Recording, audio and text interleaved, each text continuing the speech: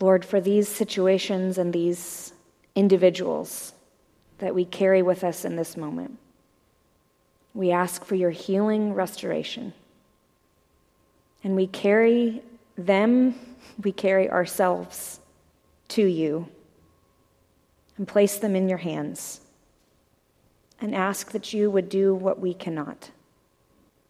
But we also ask, Lord, that you would make us instruments of your peace, so that where there is hatred, we would sow love.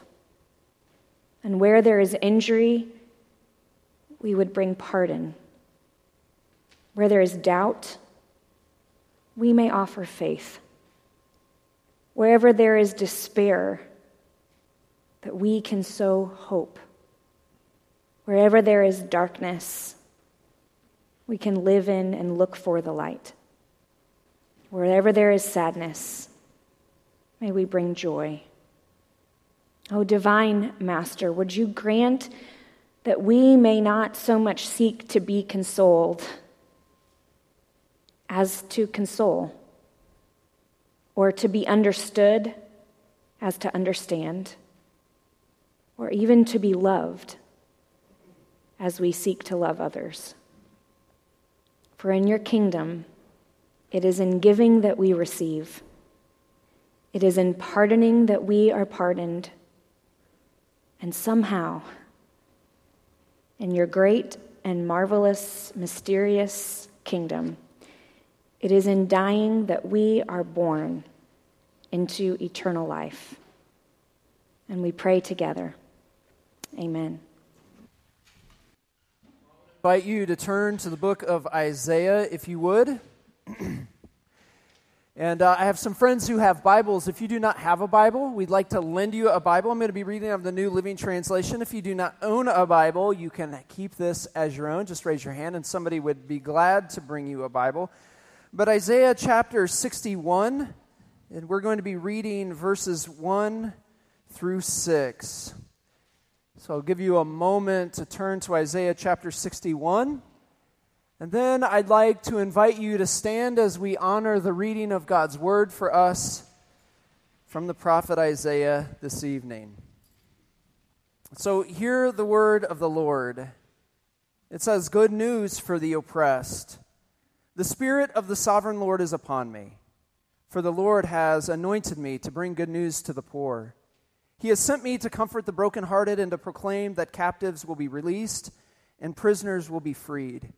He has sent me to tell those who mourn that the time of the Lord's favor has come, and with it the day of God's anger against their enemies. To all who mourn in Israel, he will give a crown of beauty for ashes, a joyous blessing instead of mourning, festive praise instead of despair. In their righteousness they will be like great oaks that the Lord has planted for his own glory. They will rebuild the ancient ruins, repairing cities destroyed long ago. They will revive them, though they have been deserted for many generations. Foreigners will be your servants. They will feed your flocks and plow your fields and tend your vineyards. You will be called priests of the Lord, ministers of our God. You will feed on the treasures of the nations and boast in their riches." This is the word of God for the people of God, and let us say together, thanks be to God. You may be seated. So the thing that I love most about my job is what I like to call cultivating imagination. The longer I pastor, the more I immerse myself in this biblical story, and the more I immerse myself into the people of God, those who are doing incredibly courageous and faithful work. I've come to believe that the very first virtue in this new kingdom that Jesus talks about is imagination. Sesame Street was onto something. Mr. Rogers understood it, Walt Disney keyed in on it, and John F. Kennedy proclaimed it. But before any of those was Isaiah. Now, Isaiah paints a picture here that just, I got to be honest with you, I've been reading it all week. It just lifts me off my seat. His poem is like a song in my heart. It's a story that's captured me, and it's the help that I think that we all need. So Pastor Isaiah is superb at cultivating imagination. And with Isaiah, I can catch a glimpse of what God's redeeming work may look like in my life. Now, as a kid, I spent hours daydreaming. I spent hours creating scenarios in my mind. I spent hours planning things out. I would spend hours imagining the life that I wanted to live, and I'd get lost in the things that I wanted to accomplish. Some of those things were actually outside the reality of who I was and what I was capable of, but I still dreamed about it. Like most young American middle-class boys, I wanted to be a Major League Baseball player. I was going to play baseball, second base for the Chicago Cubs. But too much laughter. But I realized that actually wasn't going to happen when kids started throwing off-speed pitches and I sat on the bench as a 13-year-old. The chances of me making the major leagues and getting a contract were slim when I was sitting the bench riding the pine when I was 13. I wanted to fly F-14 fighter jets, but I realized that dream wasn't going to be lived out when I got sick at the amusement park. Some of the dreams, though, that I dreamed even when I was young, they're still inside me. I mean, when I was young, I loved and was captured by stories. Marvin K. Mooney, Will You Please Go Now? I had that memorized. The Boxcar Children, Charlotte's Web, Mr. Popper's Penguins, Where the Red Fern Grows, The Outsiders, The Adventures of Huck Finn, Oedipus the King, The Scarlet Letter, Catcher in the Rye, 1984. There were so many others. Some of you feel that way about stories. Some of you feel that way about music. Some of you feel this way about film. But these stories, and stories like them, captured me. But the storytellers that were real life storytellers that told stories of real life events, were the ones that really got me. Even as a young person, like biographies and documentaries and current events, those that could tell the stories of a real-life hero who stood against all odds and was able to serve the common good, I was mesmerized by those stories. I loved those kinds of stories. Those stories were not fiction. These were the people that led real movements against all odds. They could see the future that the rest could not. They had wisdom to make good and calculated decisions, and they had enough interpersonal strength and fortitude to stand against opposition, those things that would oppose them. I loved stories like this. So, as a kid, when I was growing up, I knew that I wanted to be a storyteller. Or maybe more accurate, I knew that I wanted my life to tell one of those kinds of stories. At one point, I wanted to be a musician. Actually, I wanted to be a singer. Can you believe that? Jason and Mikhail sit next to me in worship. They know that wasn't going to happen. But in my imagination, I could see it. I was writing music. There would be crowds gathering. Me, a member of a boy band, girls would be screaming. I could imagine it. And I probably should have made the connection that I couldn't make a go of it as a singer when I hated music class in school and I thought that those kids were dorks. But I should have also clued in when I would see the girls scream and then they would run away. But there, my friends, is a song in me. I wanted to be a storyteller and I wanted to be a singer.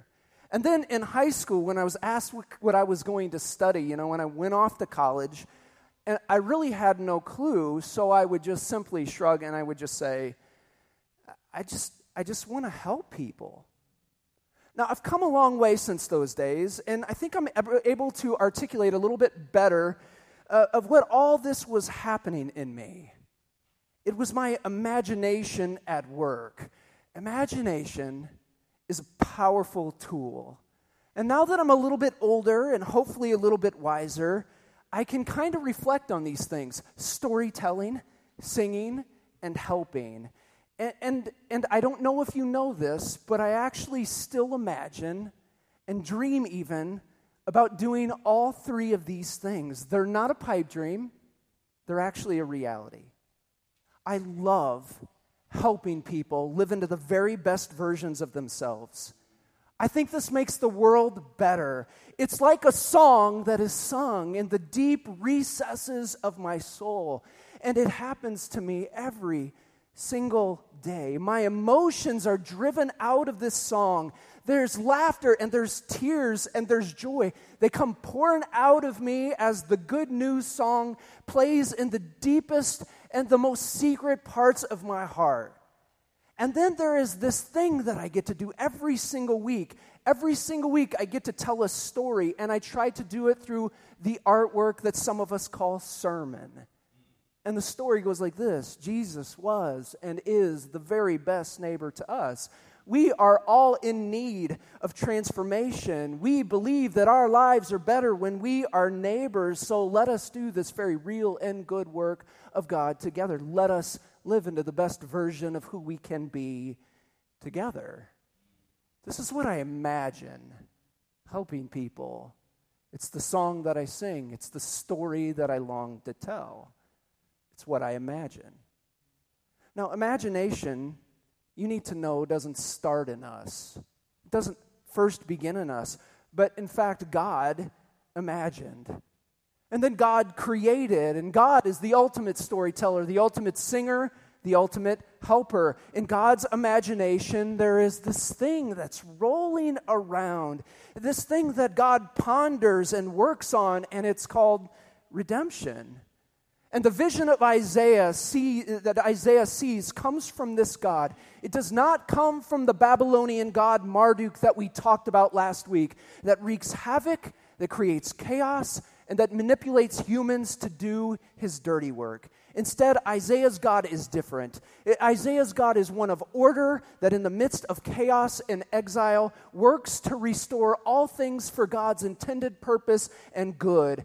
He works in order to restore God's intended design. And it's this holistic picture that God has in his mind of well-being for all people, for rich and poor, educated and uneducated, conservatives and progressives, gay and straight. John, the writer of Revelation, tells us that his intended purpose is for every single person. It includes every kind of person from every tribe and nation and language. Isaiah's vision includes the redemption of me. It includes the redemption of you. It includes the redemption of us, mind, body, and soul. This is what God imagines. And in Isaiah's vision of redemption, this picture that we just read together, it knocks our socks off. Because God decides to partner with God's sons and daughters.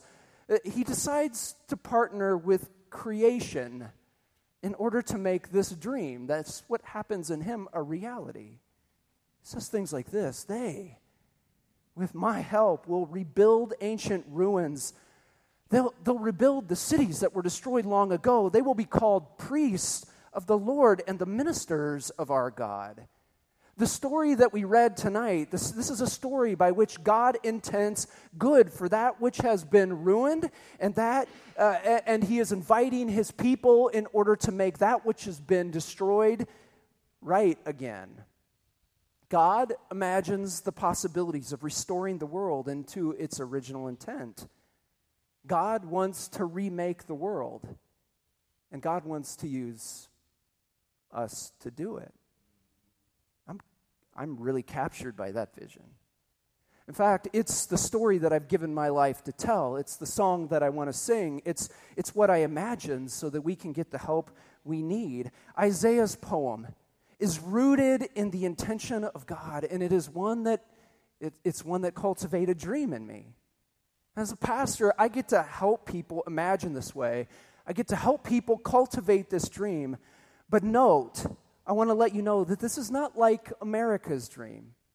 It's not about moving your way up to be recognized or to be secure or to be a better version of just your desired self.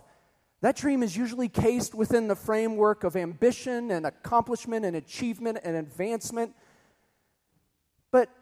But we spend our lives, when we think about the America's dream, using up all of our most important resources, all of our money and our energy and our time, and even our relationship is used up on America's dream, living into this super size me dream. Mr. Wonderful on Shark Tank reminds me time and time again that he is there to make America's dream come true. The president and Kanye West remind me that together they can help make America great again. But that is America's dream. That is not the biblical dream. It is not the biblical vision that we see in Isaiah. To live towards that vision, Isaiah's vision, is much different than America's dream. You know, Isaiah's vision, it gives away crowns in a trade for ashes. It gives away blessing for those who are mourning. It trades praise for those who are in despair. The biblical vision is something that's much more radical and something that's more shocking than the dream that Mr. Wonderful gives us.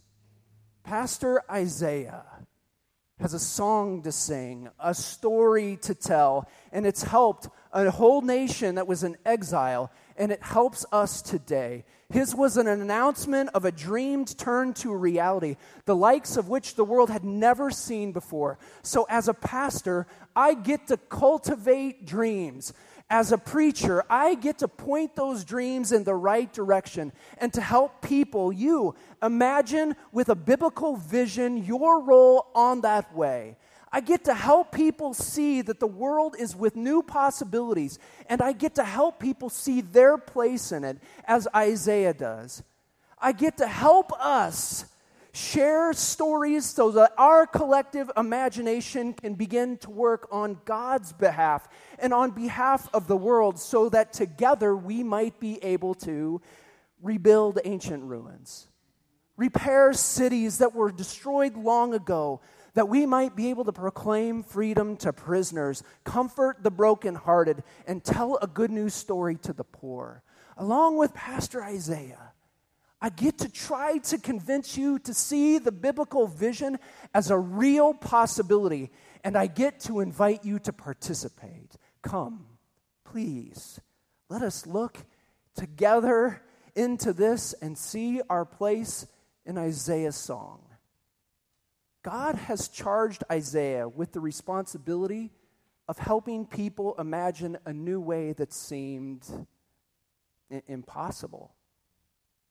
When we look at this can be pretty emotional.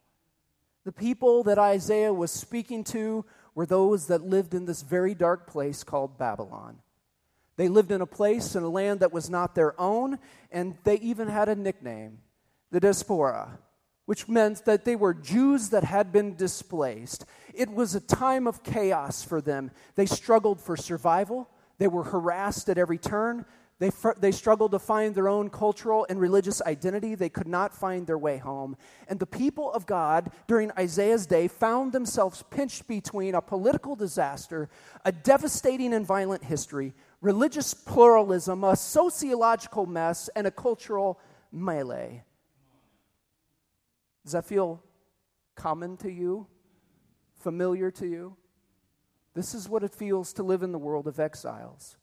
In a word, this place was a disaster. The people did not really think there was any way forward. It was just too hard. They didn't have enough clout, or they didn't have enough influence with the right people. They struggled with doubt because all the cards were stacked against them. The right politicians were not in charge, they said. Evil systems to them were too powerful.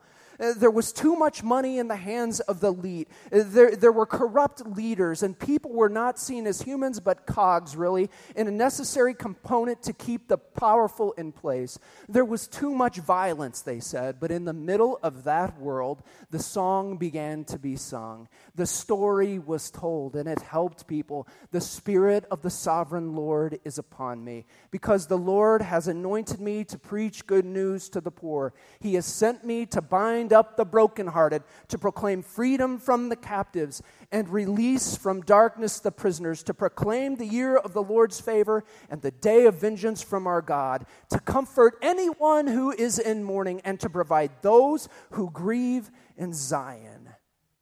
I want to ask you, can you imagine this? Jesus said, the kingdom of God is peculiar. It is not like systems and votes and positions, but instead Jesus said, the kingdom of God looks more like, a wedding. Instead of ashes, there's a crown of beauty. Instead of mourning, there's oil of gladness. Instead of a spirit of despair, there's a garment of praise. This, my friends, is something unimaginable. In fact, it might just be so hard to believe that the people that I grew up in church, the people that went to my church that I grew up in would say, Isaiah is just simply giving us a picture of the afterlife. This is a picture of heaven, and this cannot happen until Jesus comes back. But I'll tell you what, that is a story that I'm not going to buy into, because it doesn't fit into the rest of the biblical story. It doesn't match the God who creates, and in fact, it doesn't match anything with what Jesus said. I think Isaiah's vision is about what happens right now. And that Isaiah's song, his poem, his vision is about something good. Something that Isaiah is trying to draw us into. Something that Isaiah is trying to help us to imagine. He's trying to help us to imagine something real, even those of us who might be in exile.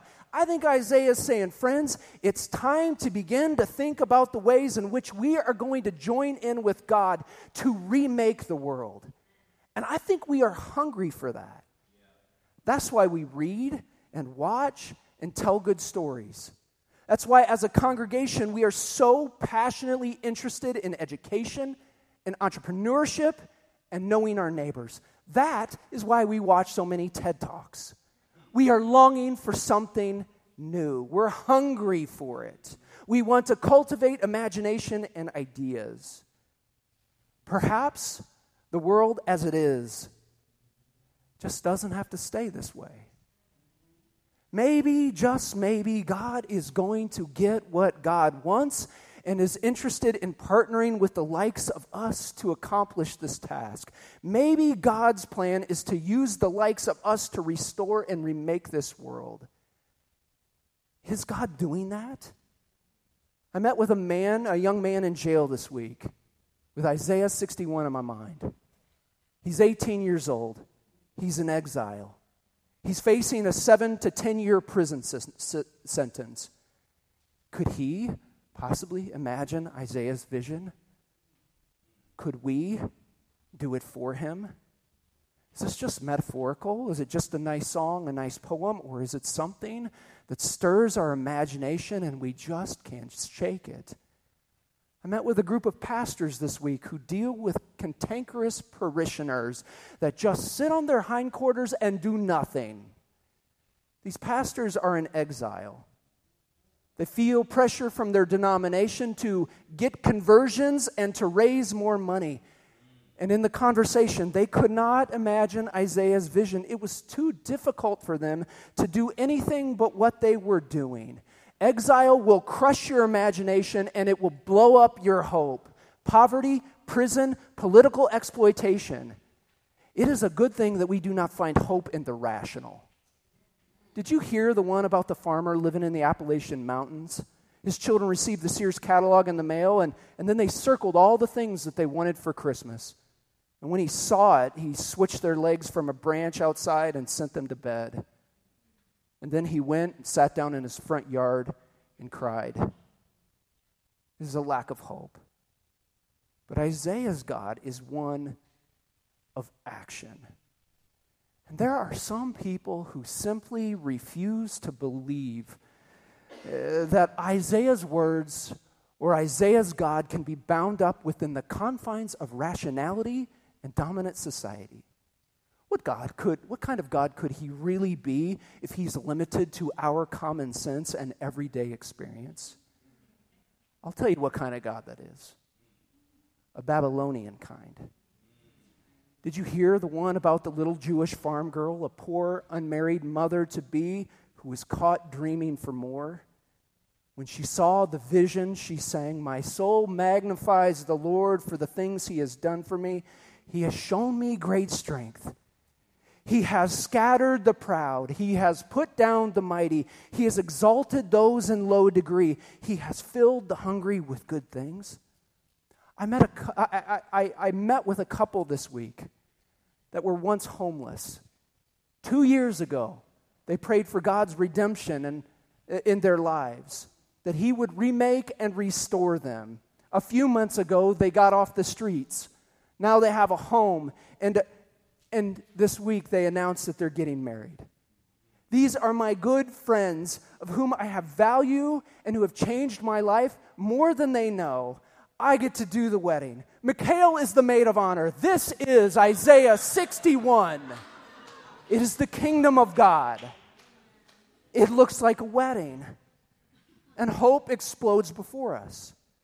I met a couple for the last 10 years that have been giving themselves to the vision of Isaiah. Their imagination has been cultivated in such a way that the picture of freedom and hope and transformation is so clear and so captivating that they will do anything to live in it. They started a blog which turned into a small organization called the Sparrow Project. And now they're involved in education and immigration and incarceration and therapy for people who come from war-torn countries but have found asylum here in the United States. And like Walter Brueggemann says, they've ordered their lives differently because they know something the rest of the world does not know. We dismiss images in Isaiah quickly because it just might be too hard to believe, or it might take too much work, or if you're like the exiles, it's just too darn difficult. The world is too chaotic. The systems cannot be moved. There is no way forward. In a world filled with misdeed and greed, with fear and suspicion, with destruction and alienation, it just might be too difficult to sing the song, to tell the story, or to find the help. And I understand that. I get it. But you got to admit, Isaiah's vision is pretty fantastic if it's legit. It's incredible and audacious and outrageous. And Jesus the prophet who followed Isaiah took his words and he said, "Today you need to know that the things that you have imagined are now realized." This, Jesus says, is what the kingdom of God is like. Open your eyes. See it. Imagine it. And the gospel writers tell us that this biblical vision lives and dies and is raised up in him. Jesus is he's the very embodiment of the world remade. And he said, "Today the prophecy is fulfilled among you. You need to come and you need to follow me. And let us together through love and forgiveness and hospitality and generosity and acceptance and encouragement and compassion, go redeem and remake the world together." And the question, the struggle has always been, is this reality really realized? Isaiah thinks so, and he does not hold back. He paints the picture, calls ordinary people to imagine in the middle of impossibilities. And for us, the 8th Street Church, as we gather around this text, we need to know that the Bible is not just an answer book, but most of the time, the Bible is a provocative book that incites questions. So why is it that we don't have better imaginations? Why is it that we don't have kingdom imaginations? Because Jesus said, "Open your eyes. Love your God, love the Lord your God with your mind." He said, "You, my friends, will do better things than I've done." St. Paul suggested that we all have the very mind of Christ. So let us imagine for a few minutes. If we could, what is it about the world that we would change? If we had the very mind and power of God behind us, what What is it that is so wrong with the world that we live in that if we could impact it with his help, what would it be? Poverty, genocide, children armies, racism, education, addiction, prison reform, food scarcity, pollution? What would it be? We need to ask ourselves this question. And then we need to ask the question, what is it that we see that God is doing? And how do we get in on that? Frederick Buechner said this, a calling of an individual or a calling of an entire community is where your deepest sadness and the world's deepest hunger meet. And I think as a congregation, now that we have been in this place for a little over 6 months, now that we know that we want to be the very best neighbors that we can be, now that we have the biblical vision that God is about the business of restoring and remaking the world, now that we understand that God calls us priests and ministers, which means that God wants to partner with us in remaking the world, what is it that we, the 8th Street Church, do? I think we need to be a congregation that asks these kinds of questions. I think we need to be the kind of congregation that sings this song, that tells this story so that help can be extended. I think we need to be the kind of congregation that needs to believe that we are a part of sharing the good news of God's redemption here in our city. But I think we also need to know that it will take imagination and hope and creativity and guts. But if we commit to doing this together, and we trust that Jesus himself is inviting us into this, then anything is possible. I want to remind you what Jesus did on the night before he was betrayed by those he came to save. The Gospel of John tells us that he had dinner with his disciples and he took off all of his clothes. And he wrapped a towel around himself and he washed their feet, which was a shocking act of love and service. And then he said to them, as I have done for you, I want you to go and I want you to do for others.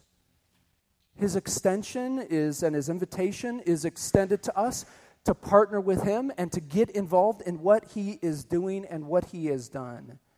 And he wants us to find a way to love and to serve, to tell this good story, to sing this song in order that help might be extended. So we imagine this way.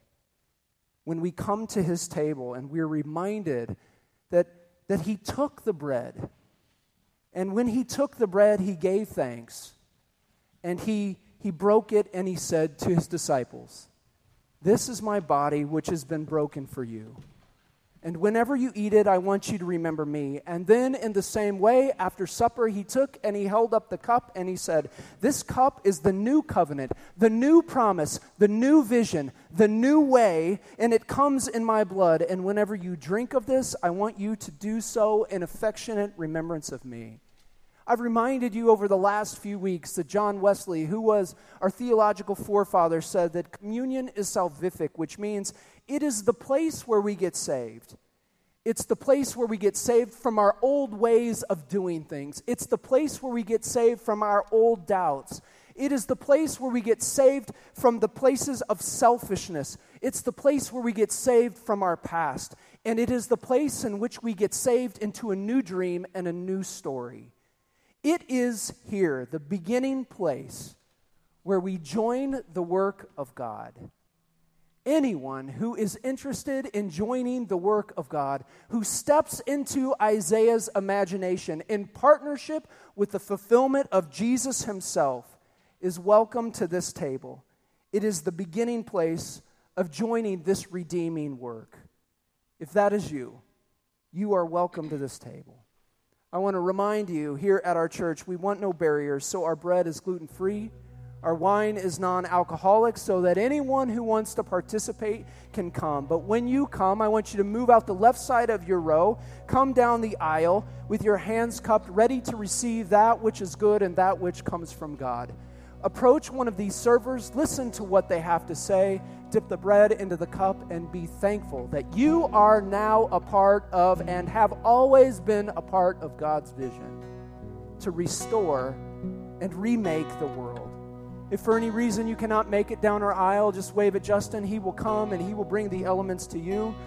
But when you are ready, friends, to step into this new vision, to be a part of God's restoring and redeeming work in the world, when you are ready to remake the world in partnership with God's Son, you may come to this table.